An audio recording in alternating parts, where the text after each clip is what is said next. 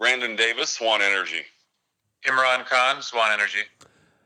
Thank you both for joining the program here today. Now, we're going to talk a little bit about mining money, and one of the email questions I got this week was somebody asking how to invest in oil wells. That's something they see rig counts, they see it in the news all the time, and that's a pretty basic question. And, you know, for somebody who's used to playing the stock market or somebody who's used to buying gold and silver, they might not know how to invest in an oil well for an average person, and for even someone in the industry, they might not even know how, and they work it day to day. So thought we'd bring in Brandon Davis and Imran Khan to talk a little bit about this from Swan Energy, since it's part of their day to day. And of course, they've got diversity in their portfolio as well, with a gold mine, trucking industry, as well as other just fingers in a lot of different areas. So if you're looking for some sort of investment, reach out to Brandon Davis and Imran Khan over at Swan Energy,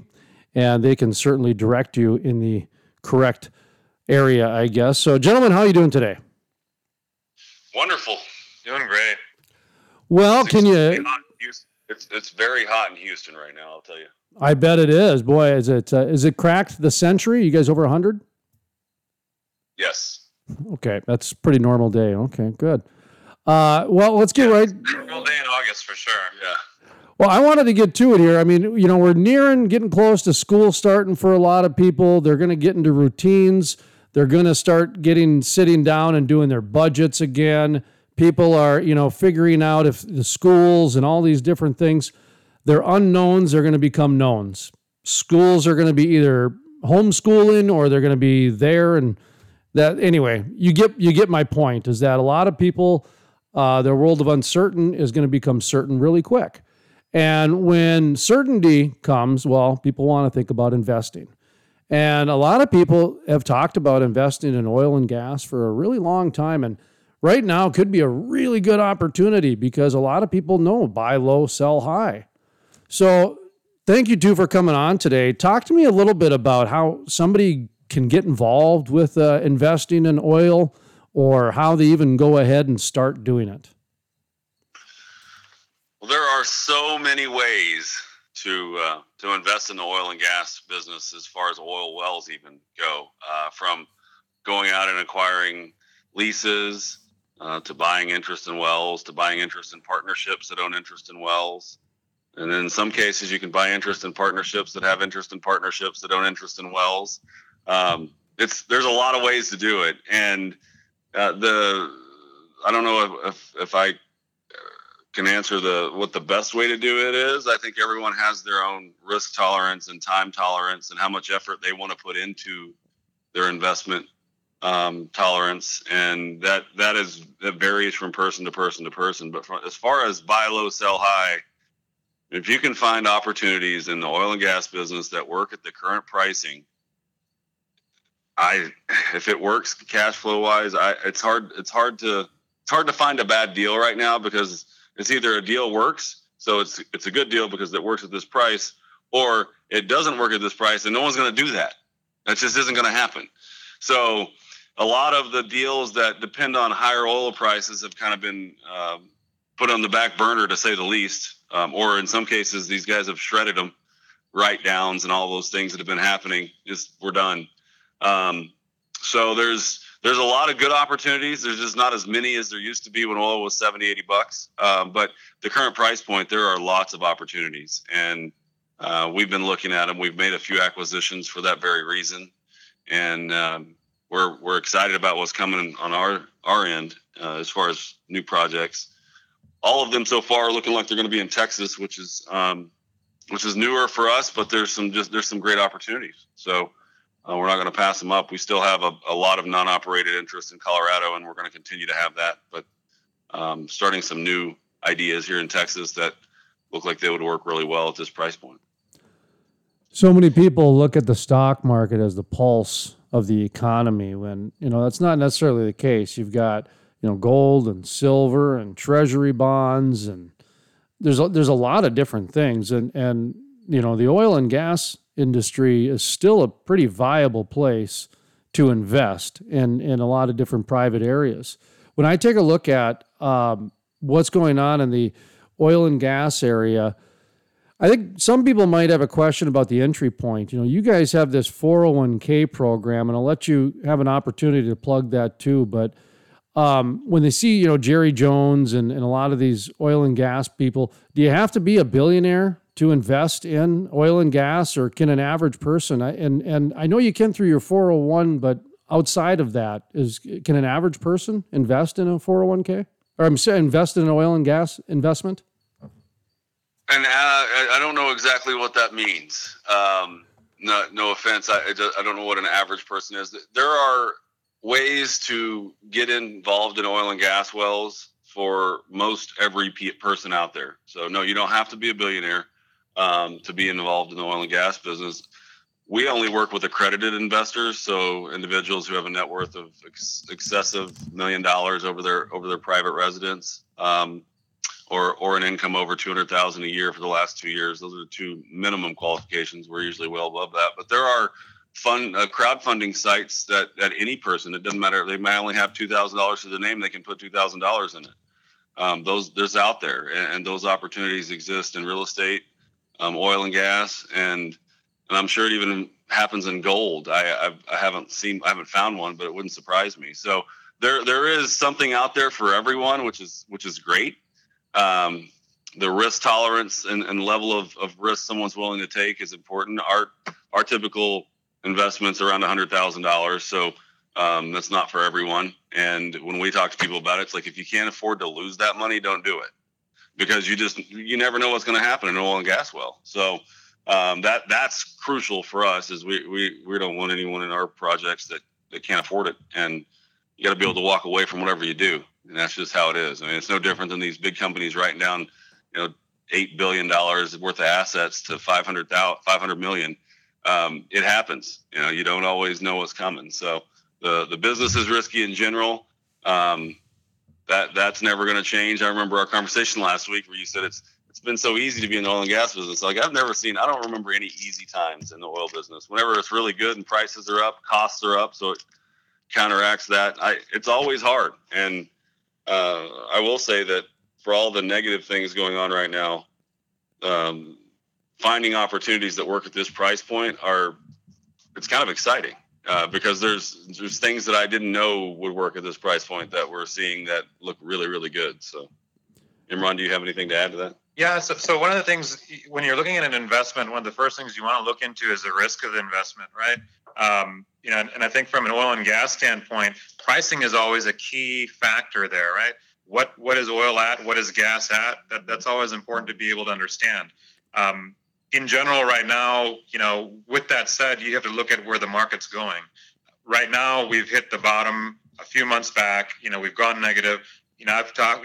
We're in touch with a lot of great people in the city that are oil and gas experts, and it seems the consensus is that it's hit the bottom and we're on the way up. So, what better time to get into an investment than to get in at the bottom and ride the wave up, right? That's really the objective. Now, can it go back down? Sure, it can. So can the stock market, so can anything else, right?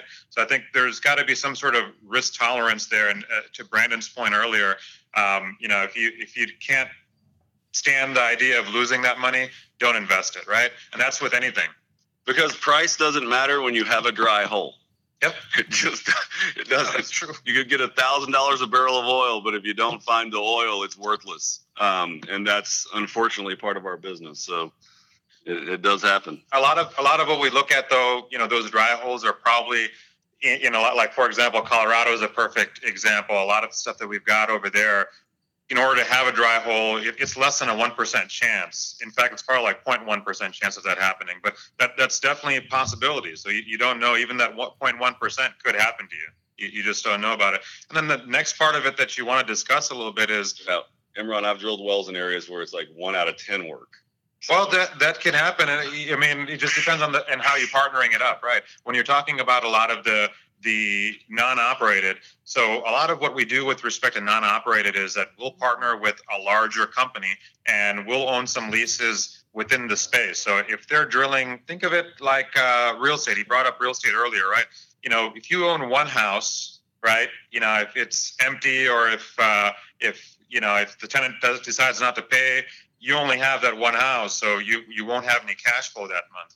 But if you're going into, as Brandon mentioned, 10 wells, right, or 20 wells, something like that, a larger group, it's a lot harder. It's more like buying a building, right? From a real estate example standpoint. So if one tenant doesn't pay, you've got 9 other tenants or whatever it is that would be paying.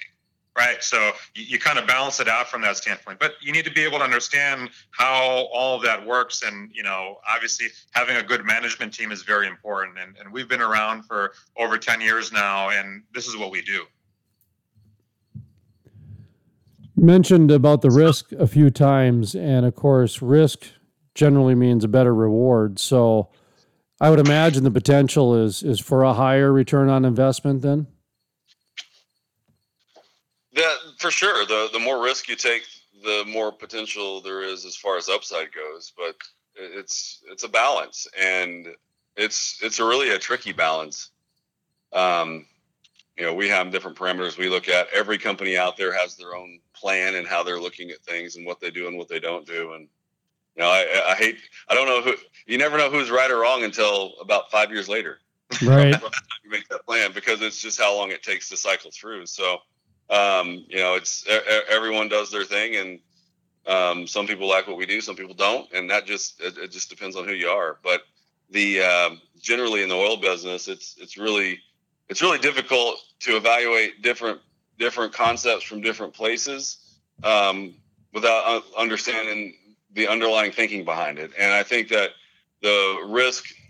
my risk tolerance and the guy down the street that does the same things, risk tolerance could be completely different. And that is, he could be more risky or less risky than us. And, in some cases we've stepped out and done some deals that were way too risky, and that it just happens. You don't really see it coming, unfortunately. So, but next thing you know, you spent $25 million and got nothing to show for it. I mean, it happens. And it's not fun. With that said, though, keep in mind, when you're partnering with us, we have skin in the game too, right? If we didn't think that it was a good deal, we wouldn't be doing it either, right? We're not going to put our money on the line on something that's not going to make money, but sometimes it happens, but you do your best due diligence. You make sure you're doing your homework to where you've looked at all the different parameters, and based on that, you move forward.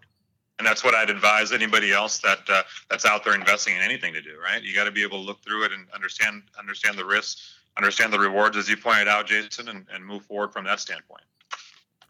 So I did want to bring up one thing before we transition into, what people can do and what the next step is for a lot of different people. Is there was recently the methane reduction with smaller to mid-sized companies. It's helping them out in terms of getting back into the game, so to speak. And the reason I brought up that Kings of the Economy last week wasn't so much about it was easy. It was that they represent 100 jobs per well, and they're one of the tops when it comes to job production and just really making the economy go. And that was what I meant by it. And so when I look at the way that the system is trying to enable it to get back to work again, I would think that'd be pretty good to help satisfy some of the risk adversement, if you will. I'm not sure if that made sense, but to me, I kind of look at it like they're really trying to make sure that the oil and gas industry keeps moving along one way or another, because so much of our economy is dependent on it. Yeah, and that's a good point that you bring up. Honestly, a lot of these legislations, in this case, you're talking about the Trump administration removing some of the requirements on methane. If you look at the details for the last couple of years of production and the amount of methane being released, what you'll find is we've increased in the amount of production in America.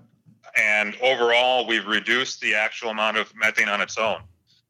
This is just something that it's probably more of a political thing than anything else, that these things are out there from different administrations that move on these subjects based on who their constituents are. But overall, I think it's good to be able to have less in these spaces from a regulation standpoint, just because you're right. You'll have more folks that are smaller companies that are able to do a lot of the work that they need to do, right? To be able to go out there and drill and do the work. And a lot of these things really don't get affected by the numbers from a methane release standpoint and all that. But it just sounds like good news is why people have it out there. Are they talking about flaring? Yep. And methane release? Yep. And no one wants to flare gas. It's worth something. Like sometimes you have no choice, but it's funny because they'll put regulations on methane, but also they won't allow you to put pipelines in. So it's like, which one? It's like, okay, you don't want to put a pipeline in to be able to take that gas and move it onto some sort of point where we can actually sell it. But at the same time, you don't want it flared either. I mean, you can't have your cake and eat it too, right? It doesn't make any sense to me. But most things on that side of the world don't make sense to me.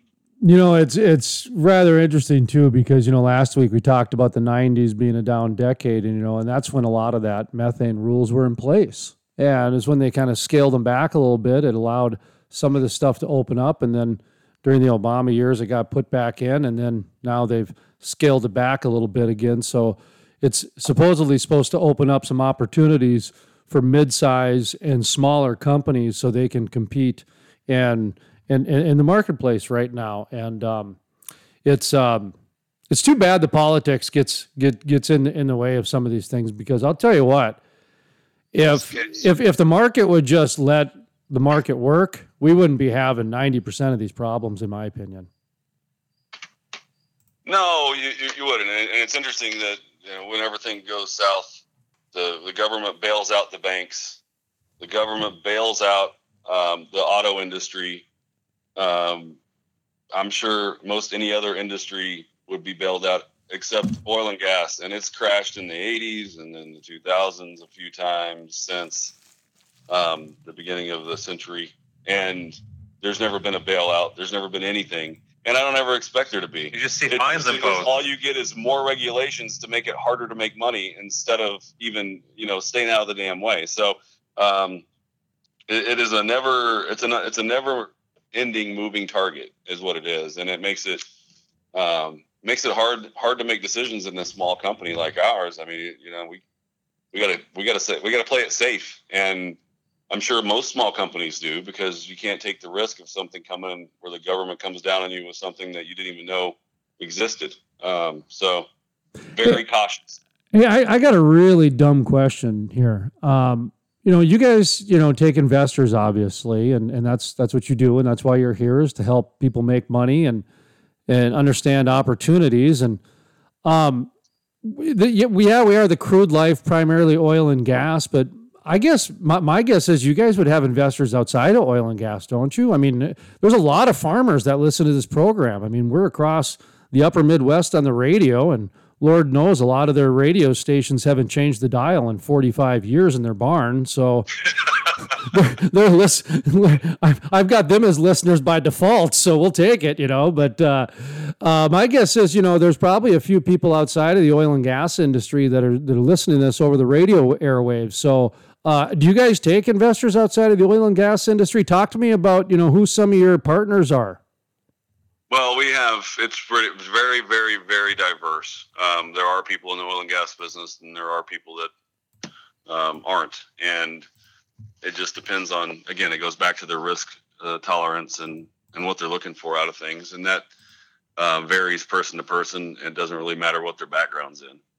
We look for smart business people that have made themselves wealthy, not looking for just money. We're looking for the right partner to be part of our projects. And there's a lot of other companies out there that do the same thing, and they all have their what they look for as far as new people that come in, and there's different levels of investment, et cetera. I mean, it's a big variable, really.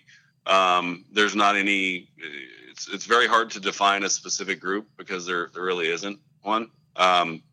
It's just a matter of who we happen into that is a good fit, and it's not always a good fit, even when people have plenty of money. So it's a tricky situation. That's a hard one, and only because the partners that we have, the investors we have, are so vast as far as diversity that it's really hard to pinpoint who. what, when, and where. So we're always looking and always working. So those two things kind of work together. What's the next step for people if they want to check out more information or they want to inquire, if they would like to, you're dealing with people's money. So it's, I imagine there's probably a phone conversation at least involved or something like that. Yeah, our website, SwanEnergyInc.com, has a place people can go on to and ask for information and give us a little bit of information before we get that far to the conversation, to make sure that they know what needs to be for us, and we get some confirmation from them as to what they're doing. But drilling wells, you can make money. You get tax deductions too. The beautiful part about the new tax code is that most everything that you invest is deductible in year one, about 80%, depending on the person and their tax situation. In some cases, it'll be higher than that. In some cases, it'll be lower. But it's nice with the equipment being able to be written off 100% a year. That the money spent is really good. So there's a lot of good things going there. So tax deductions and making money are obviously the two primary, but it's also fun. So it's never a dull moment around here. That's for sure. Not at all. And I think on the tax benefits part, just to kind of give a better understanding around that too for folks. If you're making $200,000, you're probably paying about $50,000 in taxes, right? Maybe even more than that. Just depends on what all you're doing. But if you're paying that, the idea is that why just give it away? Why not allow the opportunity to be able to make that money work for you, right? So instead of paying that out in taxes, now you've reduced the actual amount that you've invested with us and basically pay even less in taxes from that standpoint. So, and we're no tax advisors by any chance. We're not accountants. You have to be able to talk with them to get the full scope on things. But what we see from our investors is that, they really do appreciate, come September, October, they're thinking, hey man, I got, I'm in the whole, $100,000 in taxes. How do I get some of that back? And this is an opportunity for them. And I wouldn't do a deal just because it gives me tax benefits. I do a deal based on the fact that it gives me a good return. And, again, we're invested in all of our deals. So it's not that hard for us to kind of talk about it and tell you that, this is what we do and this is what we enjoy doing. And yeah, it's exciting. I mean, every day that, that I'm here, I'm super excited to get up and come into work, if that makes sense. And that's another important part to, maybe even, I don't know, but if end on, but at least point out again, which is you guys are invested in this too. So you mentioned before that you've got skin in the game. And in today's day and age, that is a really important piece of the puzzle, I think. Well, that's important, right? Because, not only are we managing all of this, but, we're here and we're part of the deals that we're making. And I think that that's essential for people to understand that, I think a lot of people kind of are coming to it as, oh, well, we don't want to lose money. And no, we don't either. We're here to make money, right? And, we've got a beautiful office off of the freeway, off of 59 in Houston. And, it's because of the fact that we made good investments. It's because of the fact that we do good deals. Sure, there's deals that don't make money, but that's part of it, right? I mean, kind of what I was talking about with the real estate stuff. You don't want to just have one house. You want to have 10 houses, because if one doesn't make it, you've got 9 others that are making it, right? So it's the same concept. And that's how we try to set up our investment strategy too with wells. And anybody that is thinking about oil and gas and investing in it, I would implore them to get information from as many places as they can to give them a good understanding of what it's all about, and use that to help them make a decision. And again, there's no right or wrong person for it. There's literally something out there for everyone. And our business on the fundraising side has picked up quite a bit since May, and mainly because I believe that people are looking for somewhere else to put their money besides the market, because it's been crazy. I have no idea, because it's not me doing it, but it seems like there's been an uptick for sure. So I think the alternative investment market has definitely been growing just because you hear all the time that, hey, people have got cash on the sidelines. They may have cash on the sidelines, but I believe a lot of them are investing in other areas other than just the stock market these days, right? Just because of what's been going on. And, sure, it's nice that it's gone up, but at the same time, the volatility aspect of things really, really is scary. So whenever you can be able to spread out and diversify, it's always a great thing. Any final thoughts as we conclude this week's Mining Money? I know I was just thinking of a story of a friend of mine who owns one of those trampoline parks, and then he got into some oil and gas investments for a while because he wanted to diversify his portfolio, and he did pretty well back in the day, and he still talks about it at dinner parties and that sort of thing. And so that's what I was thinking about, how here's a guy that owned a trampoline park, and he got to brag at dinner parties 7 years later that he was participated in owning an oil well. So it can be really for anybody, and it keeps going beyond that. But any final thoughts as we kind of wrap up this week's segment on Mining Money? No, and the more we say, every time we say mining, I keep thinking about the price of gold being so high. Hey, by the way, how's that doing over there? I mean, boy, you might, the gold mine is. What's that? Causing a conflict. I bet. Rethinking next investment strategy because of it.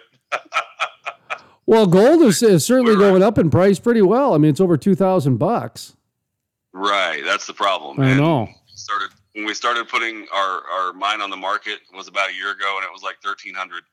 So it's I'm going to have to get with my investors in the gold mine and see what they want to do. But I don't know if a good enough offer could come in at this point to make it to further would take it because of the price. I mean, the valuation, obviously most valuations of anything that was done at $1,300 is going to be a lot higher at $2,000 for the same amount of gold. So. Well, it's so interesting how there's, a moral of the story there, which is no different than what we were talking about with the oil wells. So, I mean, if $1,300 back then, if somebody would have bought it, now they'd be making over $2,000. Same thing with a lot of these oil wells, when oil prices are below $50, $40, $30, that's pretty good to buy in.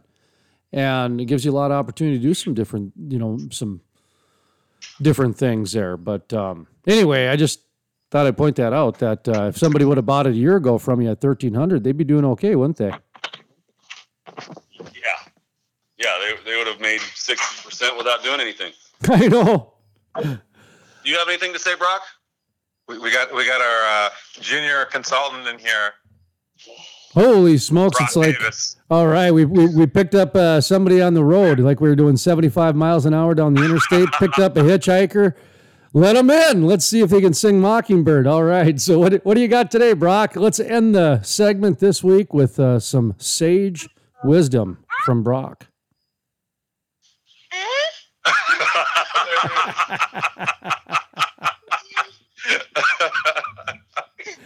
There it is. I think he said bye. I'm not sure, but okay. Well, that's his famous and he points at things, and you don't ever really know what he's pointing at, but he's certain. I tell you, I got a dog under me. You've got Brock there. We got all kinds of different things here. This is the 21st century of The Office is great. I tell you, it's great. Definitely a different place than it was 6 months ago.